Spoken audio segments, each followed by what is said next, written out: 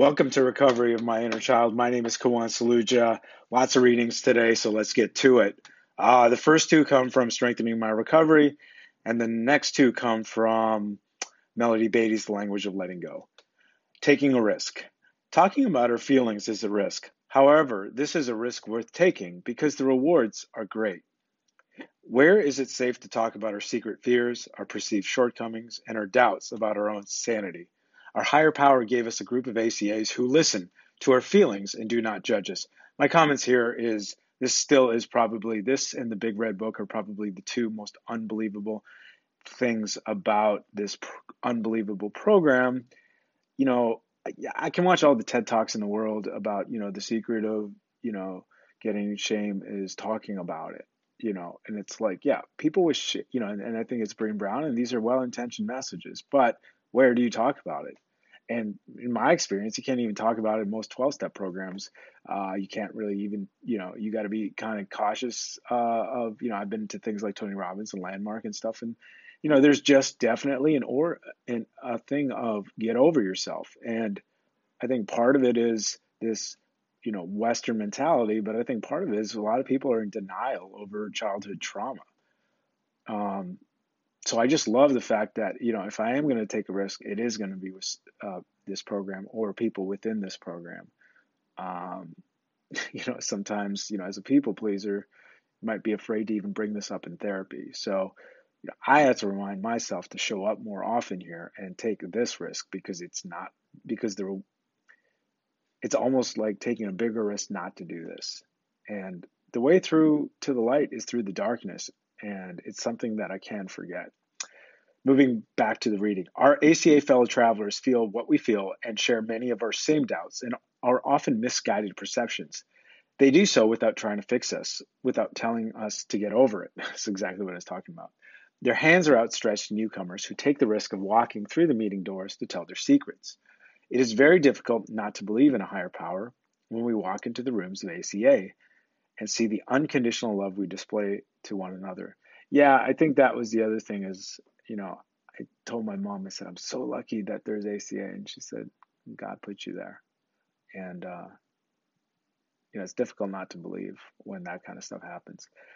The ability to share our feelings in this safe environment moves us toward the rewards of the program. We experience the miracle of learning to love ourselves. And it is truly a miracle. And we project a new image to the world.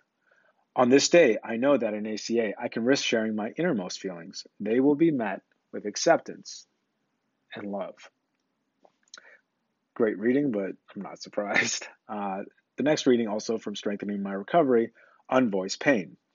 In acting out, I was screaming when I could not voice my pain.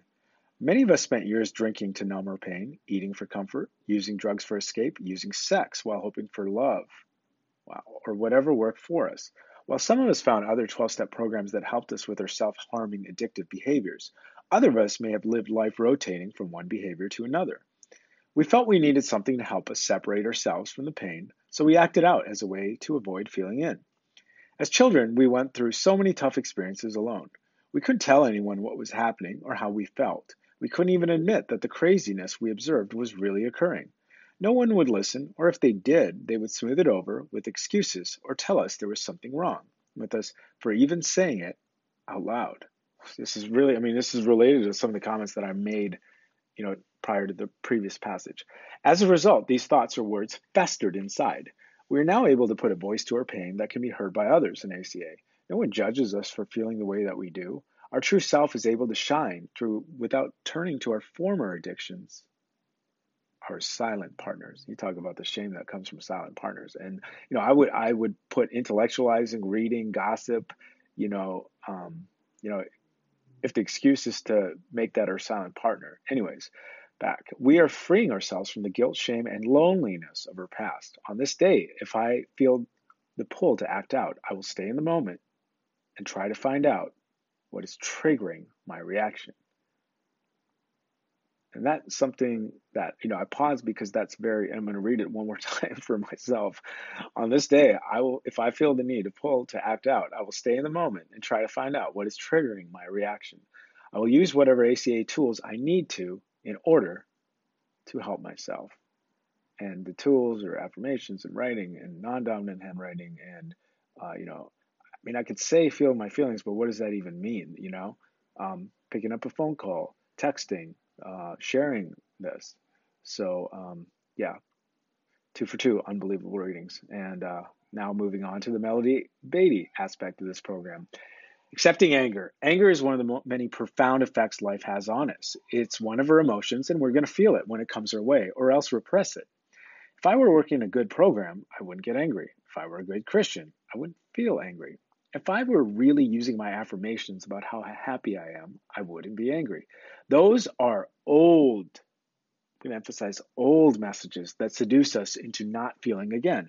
Anger is a part of life. We need not dwell in it or seek it out, but we can't afford to ignore it. In recovery, we learn we can shamelessly feel all our feelings, including anger, and still take responsibility for what we do when we feel angry. Yeah, that's a big clarification. Yes, it's okay to feel angry, and yes, it's very important to be responsible for what you do after you're angry, and maybe try a different way. We don't have to let anger control us, but it surely will if we prevent ourselves from feeling it. I think this is the dangerous messages you get in society with the suppressing anger BS. Moving on. Being grateful, being positive, being healthy does not mean we never feel angry. Being grateful, positive, and healthy means we feel angry when we need to. Today, I will let myself be angry if I need to. I can feel and release my emotions, including anger, constructively. I will be grateful for my anger and the things that it is trying to show me. I can feel and accept all my emotions without shame, and I can take responsibility for my actions. Man, a lot of rereading here today, but again, I can feel, and that's not here, it's below, pointing my head versus my body. I can feel and accept all emotions without shame, and I can take responsibility for my actions. The final reading, acting as if. The behavior we call acting as if can be a powerful recovery tool. Acting as if is a way to practice the positive. It's a positive form of pretending. It's like acting.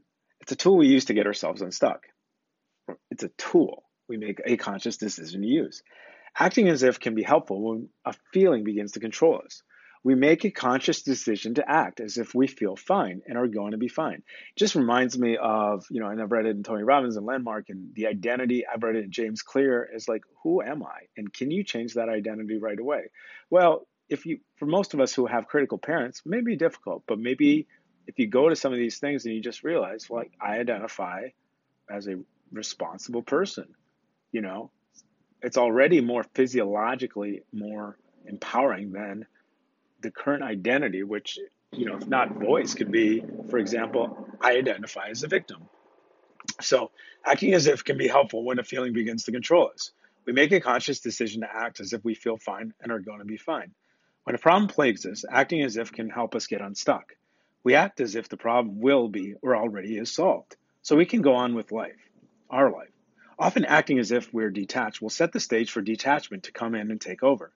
There are many areas where acting as if, combined with our recovery principles, will set the stage for the reality we desire.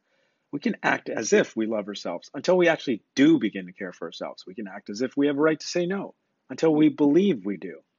We don't pretend we have enough money to cover a check. We don't pretend an alcoholic's not drinking. This is an important delineation. We use acting as if as part of our recovery to set the stage for our new behaviors. We force ourselves through positive recovery behaviors, disregarding our doubts and fears until our feelings have time to catch up with our reality. Acting as if is a positive way to overcome fears, doubts, and low self-esteem.